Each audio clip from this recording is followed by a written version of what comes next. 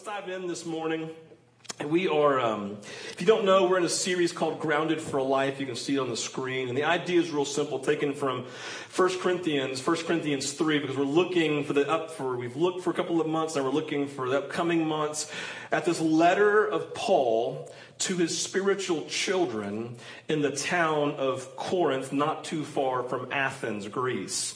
And so Paul is writing to his spiritual children, and he loves them. It's really important. He's not writing a letter to them like birthed out of anger. He's not writing it in a sense of like, I hate you, somebody told you you're doing wrong, fix this. No, he's writing it to them as you would write a letter to your children if they're acting up, right? Like you would write it, and you would write it very directly, but seasoned with a lot of love and grace because you're good parents, right? And that's how I want you to read it as such, that he's not like angry and like bashing over the head. He's not one of those, Bible-beating preachers that you grew up and you didn't like very much. No, he's like a loving father who's coming in a very directive way to say, listen, in 1 Corinthians 3, you should be mature, but you're not. We laid a foundation of Jesus. And the building that you're building, it's not on the foundation of Jesus. You're not building a foundation that's keeping in line with Jesus, and so you're immature in your faith. And I really have a desire, an expectation, and a belief that maturity and depth with Christ is what's available to you. And so that's the whole reason he's writing it. And so we looked last week, and Paul said, all right, there's this foundation of Jesus, and he comes along and says, you need to grow in maturity. Then he comes and he says, all right, my being, this was last week. You need to hear this because it's a foundation for this week. He said, all right, you should be mature. So let me say this. I want to tell you in verse 1 of chapter 4, my whole being, every part of who I am is wrapped up in being a servant and a steward of God. Like he woke up every day. This is really important. So many Christians wrestle with their calling and their purpose in life. And to be completely honest with you, I think it is an exaggerated theme in the kingdom of God, the people of God. People are like, I just don't know what my calling is. And I'm like, it's really clear. Chapter 4, verse 1. You were called to be a servant of God in all that you do. And you're called to be a steward of God in every relationship that you're in. End of story. There's no need to go read lots of books about purposes and calling in life. It's real simple. You're to be a servant of God and a steward of God. So you know what a servant is? A servant says, they wake up and say, you are the Lord, you are the master, and I will do what you want me to do today. And a steward is a person who is responsible for everything entrusted to them. So let's say Brian right here. Brian is super hyper responsible. We actually talked about this in our discipleship group this week. If something went wrong in my life, I would call Brian because I know Brian's responsible. So I go to Brian and say, I'm leaving for a year. And I need you to be responsible for my house. You have to feed my cat and change his litter box every day, okay? I need you to take care of my lawn. And Brian, as a good steward who's now responsible for what's been entrusted to him, takes care of my house as if it belongs to him. That's a steward.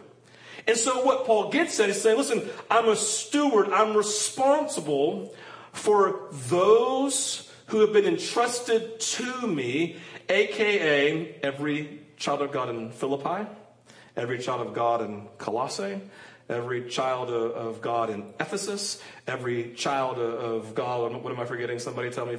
Philippi, Corinth, in Rome, all these letters that he wrote, and specifically here in Corinth, right? He's saying, I am responsible for those that God has entrusted to me because they are my spiritual children. Do you see that? And so he's coming to say, my purpose and my calling, my entire life, in the midst of everything that I do, is defined as being a servant of God and a steward of the things that God's given me responsibility in. So this is really, really important. Because the part I want to say as we kind of dive into this is that Paul then comes and says, therefore, be imitators of me. if I am your spiritual father, if ultimately I am responsible for you, and I want you to grow into maturity, then just simply imitate me as I imitate Christ, and you will become like Jesus. It's a beautiful thing. And so Paul says, this is my job to serve God, be a steward, and you can imitate me. And here's what I want to say as we dive in this morning. When Paul writes this is the important part. When Paul writes this, his expectation is very simple and clear. I want you to imitate me because I expect you to be like me.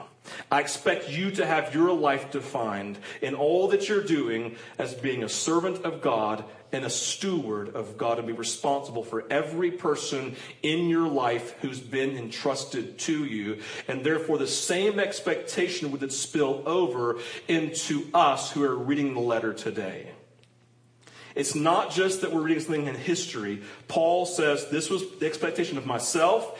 It is my expectation of what maturity looks like in your life. And therefore, this is an eternal message that then spills over to us today who are disciples. Because the picture in this would be, Paul was here. We're going to read it in a second. Paul is here. He modeled it for Timothy. He then sent Timothy, who modeled it for those in Corinth. They would then model it for those who were in their life. And you send it all the way down to the last couple of thousand years to now here. So all of us should have in some spiritual lineage someone back over here around the Paul age that we could then look to and say, okay, they all imitated, which led to me, so my lineage goes back to Paul. The imitation piece and the expectation of Paul is that the Corinthians would live in this life of imitating Paul so that others can imitate them, so in time we become those who imitate them so that we can have those who imitate us. So the ultimate piece is this. Your life, and hear this, your life is so important to Jesus and to every single one around you. You can't separate the two. I said this in the first service. The hyper-individualism that defines the church, like focus on self, even individual calling and individual purpose. Do you know when that was birthed in the church? About the time of the Enlightenment, where the church took this focus on the individual and made their focus on the individual, and therefore liberal Christianity was created. See, ultimately, it's not about the individual. It's about the people of God. It's about us becoming servants and stewards, and not about us living for ourselves. And so Paul's coming in this moment saying, it's not about you. It's not about you. That ultimately it's about your life being important to Jesus and to everyone else around you. And that's the place of maturity according to Paul.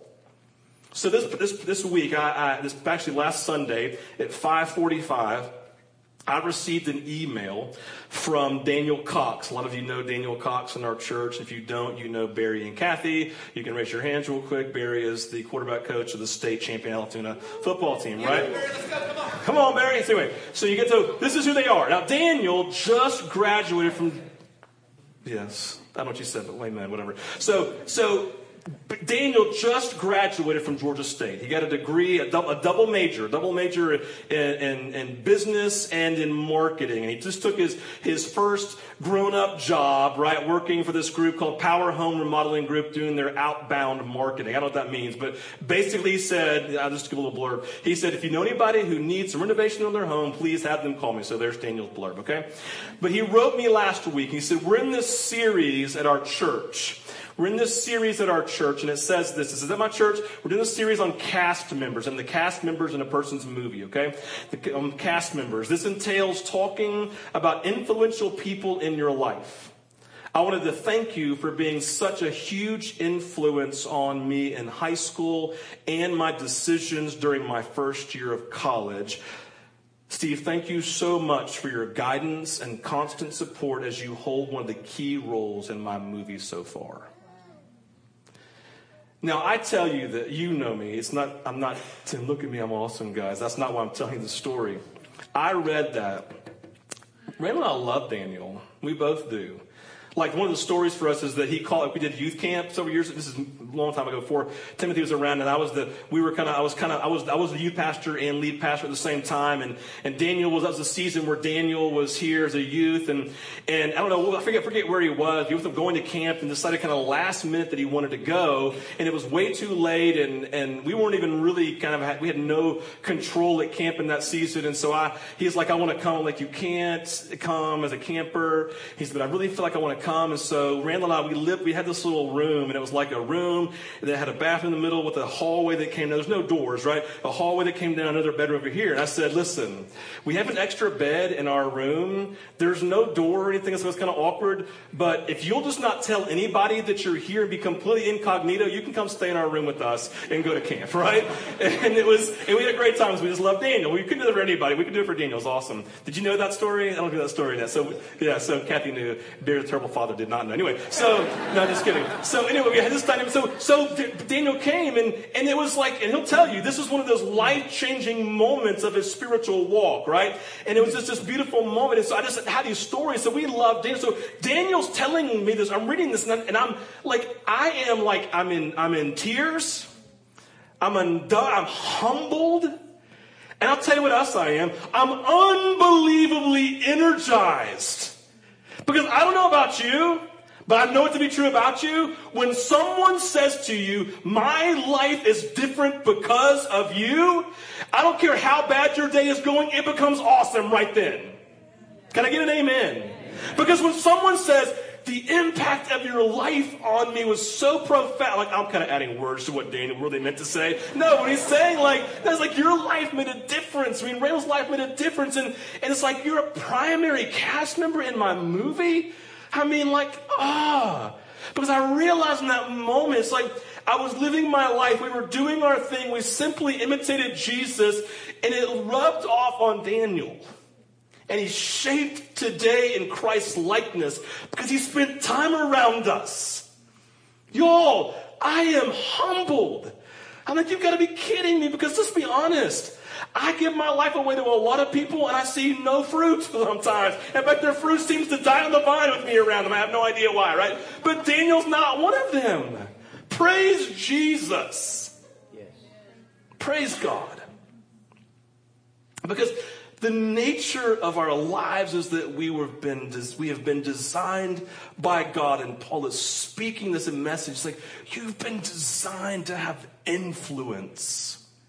You've been designed to be those that others can imitate so that they can write you emails or letters or give you phone calls and tell you thank you. I mean, I told you the story. I was blown away a few months ago. I sat with David Platt, who said, because I was our accountability partners and friends in the Disciple Living College, and he's like, thank you. I'm like, you're David Platt. I mean, it's like, you've written books that have sold millions, right? And I'm just Steve over here. And he's like, but thank you. And I'm like, oh, God, to have influence. And Paul is looking at this, and he's saying, we have Daniels, whether you know it or not. And your lives are designed to have Daniels. And you are to live in such a way that others can imitate your life. And in imitating you, it makes them Christ-like. And Paul is saying, that's the type of life that I intentionally live as a calling and as a purpose every day. I don't care what I actually do, as long as I serve God and I'm a good steward, then all my calling and purpose is defined for me, and I'm okay with it. This is this calling. Your life, Paul would say, your life is so important to Jesus, and it's important to every Daniel who lives around you. This is the language of 1 Corinthians 4. Have your Bibles, you can turn there starting in verse 14. We read some of these last week. You can follow on the screen if you don't have your Bibles. It says, Paul writing, I do not write these things to you to make you ashamed, but to admonish you with my beloved child. So just press pause. Remember last week, he has just gone through this list of you live like this defined by the culture. I live like this defined by Jesus. You live like this defined by the culture. I live like this defined by Jesus. And so he's saying our lives don't measure up. Our lives are not equal. You're not imitating. Your life does not look like mine. He goes on and says, I'm not writing that to shame you, but to admonish you, to challenge you as my beloved children. For though you have countless guides in Christ, you do not have many fathers, for I became your father in Christ Jesus through the gospel, through the good news of Jesus. I urge you then, be imitators of me. That's why I sent Timothy, because Timothy imitated Paul. He's now expressing in his life this lifestyle of Paul, therefore the lifestyle of Jesus. And I've given, since my beloved, I sent you Timothy, my beloved and faithful child in the Lord, to remind you of my ways in Christ, as I teach them everywhere in every church. Some are arrogant, his detractors. Some are arrogant, as though I were not coming to you. But I will come to you soon, if the Lord wills, and I will find out not the talk of these arrogant people, but their power. For the kingdom of God does not consist in talk, but it consists in power. What do you wish? That I'll come to you with a rod or with love in the spirit of gentleness? Whether should I come and discipline you or just enjoy our time together? So the first thing I want you to see in this context of imitation, this context of lifestyle, this purpose and this calling is to define that defines his life, that's to define their life, that's to define our life. Let's look at Paul, who he is, and the things that we can learn from this. Number one, we see Paul and his influence. Paul and his influence. We see, and the idea of his influence is that this is important. Paul recognizes his role as father or as parent. Like he's a father. If he had a wife, like I have Randall, he would say he's like as father and mother, spiritual father and mother, right? So you're spiritual parents. So we just use the word parent, right? He's coming and saying, Paul and his influence, he recognizes, I have influence as a parent, as a spiritual parent. Listen, you look at Daniel's life. I mean, if y'all know Barry and Kathy, they love Jesus. They're God-fearing. The greatest model and example of Jesus in Daniel's life, far and away, is Kathy and Barry. No, just kidding. No, Kathy and Barry, honestly, right? They both love Jesus, right? And so he recognized they had these earthly parents, but I've come to you as a spiritual parent. And so the idea is he recognizes, I own this place in your life, and my influence as a spiritual parent, I own that. Like, that's a really important word. Please hear that.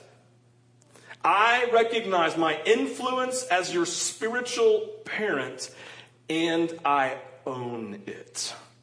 I own that calling. I define myself to you as a servant of God, which means I'm a servant of yours. I am a steward of God and responsible for you. Because he knows in the Ephesians chapter 4, 14 and 15, talks about this idea, says we are not to be immature as children, so we are to grow with the likeness of Jesus. He recognizes I want to grow you. You are my child and I want to grow you. He understood this, right? He understood it. He recognized it as being paramount in his life. That he had to serve those whom God had given him and to steward their lives. James Baldwin, and not a Christian, but just writing, said this. He says, Children have never been very good at listening to their elders. Children have never been very good at listening to their elders, but they have never failed to imitate them. They must. They have no other models. I mean, it's so funny. We have Caden, who's living with us right now, and she never really prayed before. And I ran told you that story about sitting down and praying with her. And so Randall begins to pray, and all of a sudden, she starts praying like Jesus. She starts praying like Randall. You pray with Caden, she sounds like Randall. It was so funny. Last night we had Jeff and Sherry Maddock, our missionaries in Lexington. They were driving through, and so we had a meeting last night we had to go to, and so Sherry put Caden down, and it was so fun. They got down, and Caden's like, you going to pray? And she was like, yes, I'm going to pray. And so they began to pray, and at the very end of her prayer, Sherry goes, Amen. And Caden goes, we say amen, right? And it's just one of those things. It's like this nature. Children imitate the ones that they're around. And Paul recognizes and he owns this as a spiritual parent in their lives. And so he's coming and saying, listen, Paul and his influence as a parent, This is the same influence he is expecting the Corinthians to own for themselves and therefore for you to own. The second thing is we see this phrase, this imitators. He says, be imitators of me, imitators of Paul.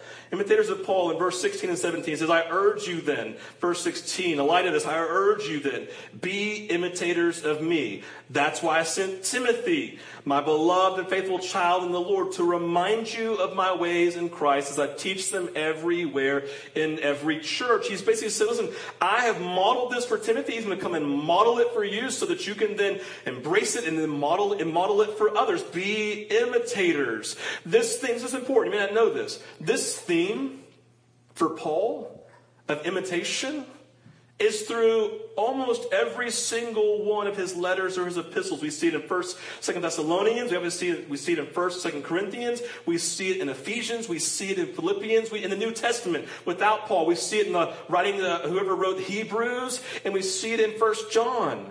This language of imitating a person of influence in your life, it is noble and it's expected. It is noble and it's expected. Webster defines imitate this way. To imitate means to follow as a pattern. To follow as a pattern, or follow as a model or example. To be like or to appear like. I mean, you understand that imitation, right? And I think it's most easy for us to see it. Have you ever been around a child whose parents you know very well, and you're with them for no more than 5 minutes, and you see the parents in them? Because they just act and they sound like them. And that's it's just the idea of imitation. I love in the Websters from 1828, they add to this definition of imitate this. We should seek the best models to imitate, and in morals and piety, it is our duty to imitate the example of our Savior. I love that. Webster is literally defining this word imitate in the context of us following and being like Christ. We need to recognize that we should seek the best models to imitate and in morals. And so this idea, right, we should seek, and this idea that this is who we should become, and Paul's saying is we need to imitate, become like him. He is embracing this call of being a servant and a steward that others could model their lives after. Paul modeled the life of Jesus. It defined his being. Paul presents him. This is important. Paul willingly presents himself as a model of integrity. Do you see that? Paul says, imitate me because my life is a life of integrity. What's integrity? It's an undivided life. A life which goes only one direction. Do you see that in integrity? It's a life that only goes one direction. That in that we live with saying, it's like I'm living for Jesus 9 to 5 to 5:01, Jesus on the shelf, and I'm going to do whatever I want to do. I'll never forget when I was a sophomore in college at Young Harris. You didn't have anything to do in college. If you want to have a party, you just climbed a mountain to go have one. And so we climbed a mountain literally to go have a party. And we're getting there, and to be honest I'm not trying to sound super holy, but I literally went to be missional. I went to kind of be Jesus and had a lot of friends there. So I went up there, and they were all drinking and hanging out. And I found the best time to ever talk to people, if it was when their life is when they're drunk. They'll tell you anything you want to know. So I went and did that, right? And I'm kind of in the shadows hanging out with someone. All of a sudden, this girl came up who was primarily invested into our campus ministry. She was, quote unquote, one of our leaders. I'll never forget, I was in the shadows. She did not see me. She came walking up with a bottle of tequila and about 5 shot glasses, right? And she comes up and she's like, I'm just kind of putting my Christianity on the shelf right now because I've had a hard week. I need to unwind. And she just kind of laid out those 5 shot glasses there, tequila all the way down. And she sat down and put her hand out. I walked out. I just stepped out of the shadows. It was so great. She goes, whatever, I just have to unwind, right? And she took the shot glasses and went down the line. And my thought was in this, it's I didn't judge her because we have hard weeks, right? I'm not sitting there saying, she's a terrible Christian. But my point is she was putting Jesus on a shelf. And Paul's saying, I won't do that. I won't do that. In my actions, it's I'm not going to go get drunk because I know it's a terrible example because there are always Daniels around me. I'm not going to sit here and gossip about people like we're all really, really good at doing. Oh, let's just pray for Brother Johnny. He's kind of struggling again. What's going on? Well, let me tell you, right? We can't do that. We can't live our lives and state these things about our faith and who we are in Christ and go two separate directions. We have to have a life of integrity. One direction. And Paul's coming and saying, I commit to you a life of integrity that if you do what I do, then it will lead you to Jesus. An interesting thing, let me just kind of state this.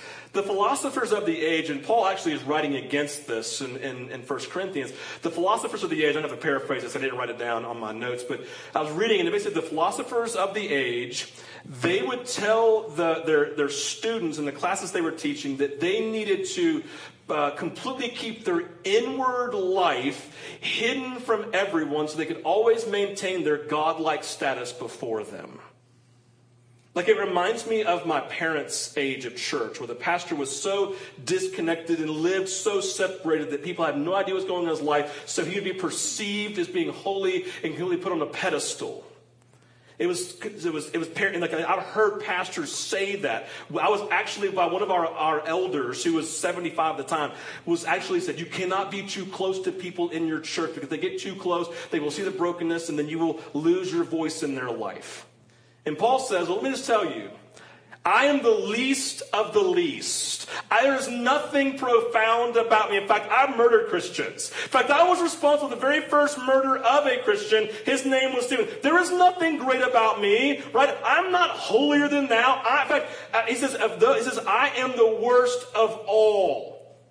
He basically saying, see, I am a human being with all of my frailties, all of my insecurities, all of my sin. I'm not perfect. Listen, when you read the story of Paul, and it was at Barnabas, and they had their great division over John Mark. Do you remember that in Scripture? How many of you remember that? Put your hands up very high so I know you read your Bible. Okay. There was a moment in Scripture where Paul and Barnabas are having great ministry. And they had this great division, butting of heads. And they go separate ways. Do you know what? Paul was in sin. Like, you have to know that. Because Jesus says you must be unified as the body. They were in such disunity and disconnect, they literally had to split ways and go separate ways. That was not God's will. For them to have did God use it for His glory? Absolutely. And we know that God redeemed that later in life, because you heard the preacher say, and then John Mark came back and then went and did ministry with Paul later in life. But they were in sin. God can make all things and use it for His glory. That's what Paul's getting at. And so this idea is like, I'm not perfect. I'm not saying I'm better than everyone. I'm not saying high integrity. It's I'm going one direction and I will fail. But when I fail by God, I will repent better than anybody else in the whole world and go back after Jesus. Amen. The word I had this morning was we were in worship was this. I saw this person, and they were like looking this direction. They were looking this direction and they were standing still. And I sensed it was like a race going on behind them. And they were running. And all of a sudden, in this this vision, picture, and I would say vision, it sounds too, right? This picture I had, there was a vision. I'm just kidding. It was a picture I had of the Lord. Like this moment, like I saw Jesus, this is in the context of words, I saw Jesus walk up and just put his hand on the shoulder, and the person turned. And all of a sudden, they started running full speed as fast as they could go. And when I recognized, and I understood immediately, God saying, there are those that in their life that they just they're going after me, and then something happens and they just start looking this way and they're completely stagnant, not moving forward, and they're just stuck. And my grace is to come and put my hand on their shoulder, let them see my face, and then they will start running again. He says, that's what I have for people this morning. That's this nature of integrity, right? It's not that I'm perfect all the time. It's that in that moment when I'm running my race, one direction, and this, like, have you ever had life happen? Have you had life happen? I don't know if you ever had life happen. You know what I mean? Life happens and you just find yourself stuck for a day or a week or a month or maybe 6 months or maybe to a year, right? Because life has happened. And all of a sudden there's that moment and Jesus comes and he just says, And he doesn't say, I'm so frustrated. He just puts his hand on your shoulder, and you look at him and go, ah, and you start taking off. And I literally turned, and I saw these massive people running towards Jesus. That's what Paul's getting at. He's saying, I'm not looking perfect. I'm saying integrity, like you're running the race. I'm not saying be perfect. I'm the worst of all people. But that you're undivided, and when that moment comes where you kind of find yourself stopping on the way because a light happened, then you turn and start running again. And listen, I don't know about you, listen, when I find that someone struggles with something that I think is perfect, I'm like, oh, praise Jesus. I'm not the only one. That's what we're talking about in this life of integrity, right? Paul lived a great conviction that his mode of life and heart were things that others needed to see.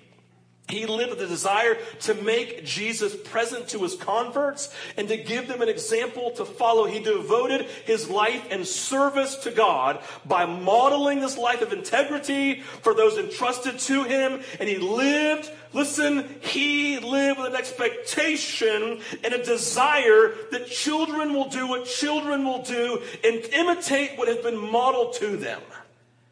Do you live with that same expectation, that same desire, the same longing, the same burning calling and purpose of your life? There's only one purpose and calling. It's to live as servants and stewards of God for those who are in need of him.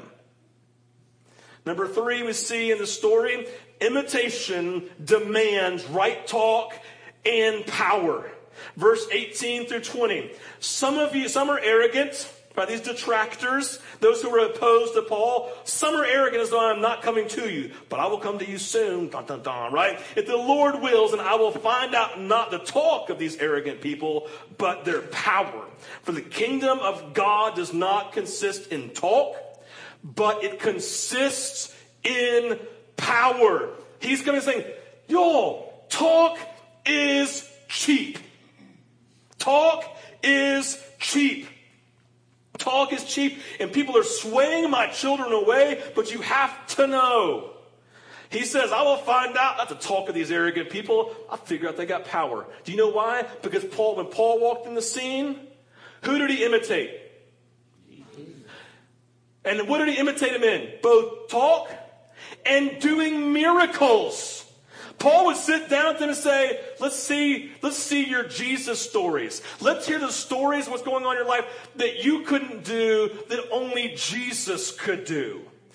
Bring it. And I got my stories. In fact, most of these guys know my stories. They can tell my stories. Let's see are you just talk? Or do you have power, miraculous, the things of God defining your life also? Because by God's grace, I imitated Jesus. And in imitating Jesus, he did miracles. So in imitating him, I do them also. Do you have any power defining you? Or are you literally just full of hot air? Because I don't have time for hot air. I have time for Jesus and the power and the movement of his Spirit. He's coming in the moment, right? Life of Paul, beautiful. Paul is looking for right speech and right actions. Right theology of mind and right theology of activity. You see in their life, he's looking and saying, guys, when you imitate me, your life will look like me, and people will see it and recognize you're not just words, but you are action. Remember, the greatest thing that we see in the life of Jesus, I think it's in Luke 4, beginning of Luke 4, maybe Luke 3, I can't remember, so apologize. But he basically says that he was teaching, it says, he teaches as one who has authority. Unlike everybody else who was full of words, but there was something about authority and action behind his words that set Jesus apart. This is Paul. He's saying to the Corinthians, it should also be you, and therefore it should be everyone else. We should be those who the life and the words of Jesus and his actions are defining us. Paul, expectation clear in 1 Corinthians 4 as a father who has modeled the lifestyle of Jesus for them, an integrity that's unswerving, right? Who expresses the fruit of God's Spirit in talk and in power. Listen, he's expecting his children to do what children do and to imitate him. The reason for Paul will be clear to them. He wants them to imitate him so that others could imitate them. Because I believe Paul would say to them very clearly, your life is so important to Jesus and all the Daniels who live around you. And do you live every day with that defining? Listen, it's not just your children who live inside of your home. We model Jesus and imitate Christ for our children the best that we can. And the captain would say, I don't do the best job all the time, but I try, right? And when I mess up, I ask forgiveness and I apologize, because that's what Jesus would do, right? And so when I continue to lead them to hearing God's voice, it's like to knowing Jesus, but it's also people outside. Listen, don't believe the lie that the only people you're supposed to influence people inside your four walls of your home. It's not true. It's them and everyone else you come into contact with who is in need of Jesus. Amen. Listen, it's so kind of an epiphany for me even this morning when I was preaching, and it kind of came out in the first service, and it was under the guidance of the Holy Spirit, the first one, so hopefully it is here too. But it's like I sat there and I thought about like this move, like imitation. It's really easy to talk like Jesus. I mean, just go read your Bible and say what he says. It's really easy, right? But the idea of like working in these the miracles and working in the things of Jesus. And so what Paul gets at is this, and this is a beautiful piece. Do you recognize that practice leads to being? Like as you just imitate someone and do what they do, it all of a sudden grafts into you and becomes who you are.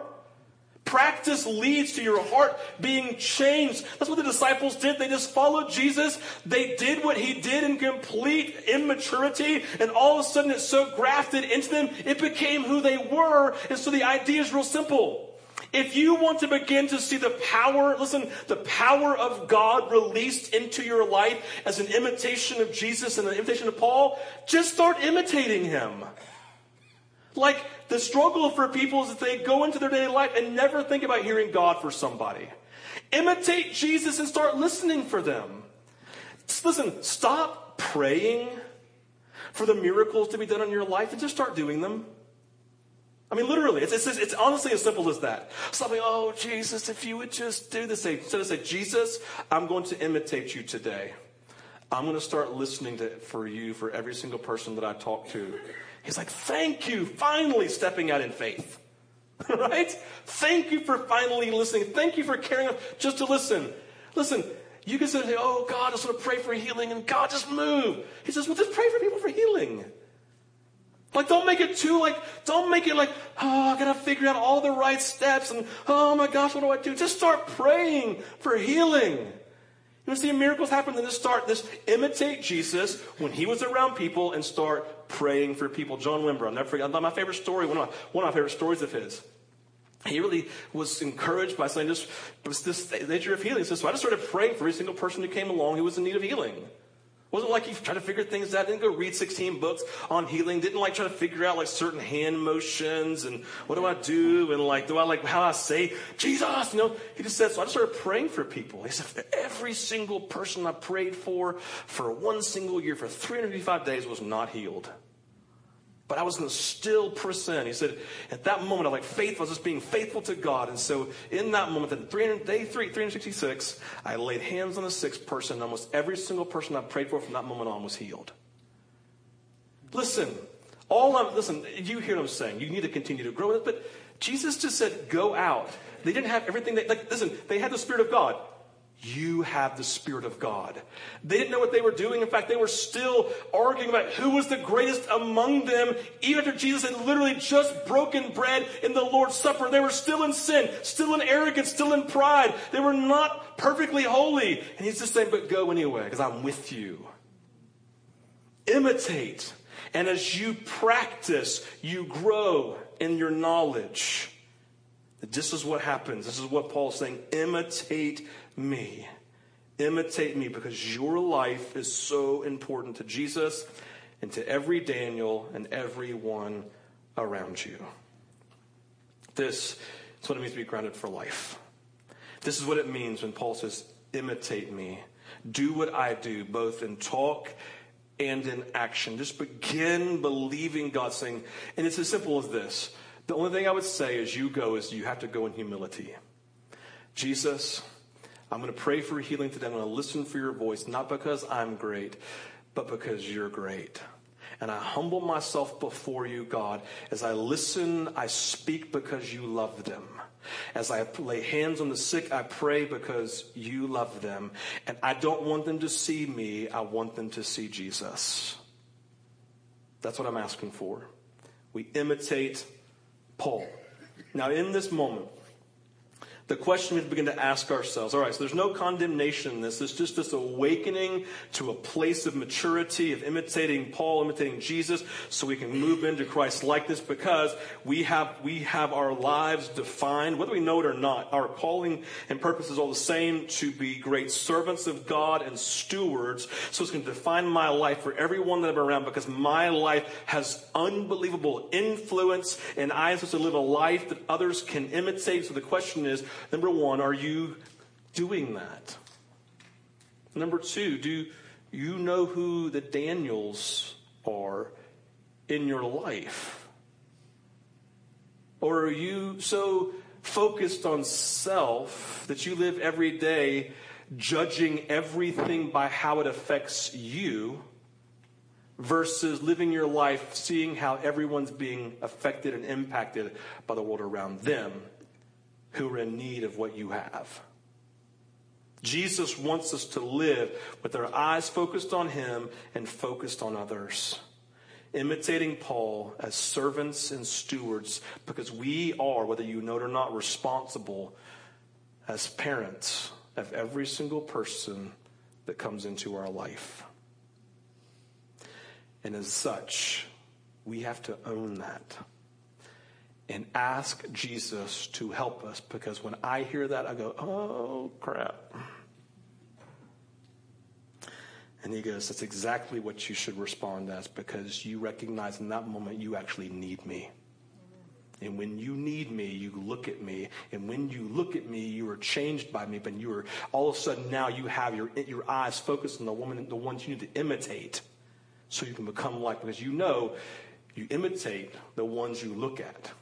And we have to look at Jesus nonstop so that we can be changed into his likeness, so we can imitate him, so others have Jesus to imitate in us.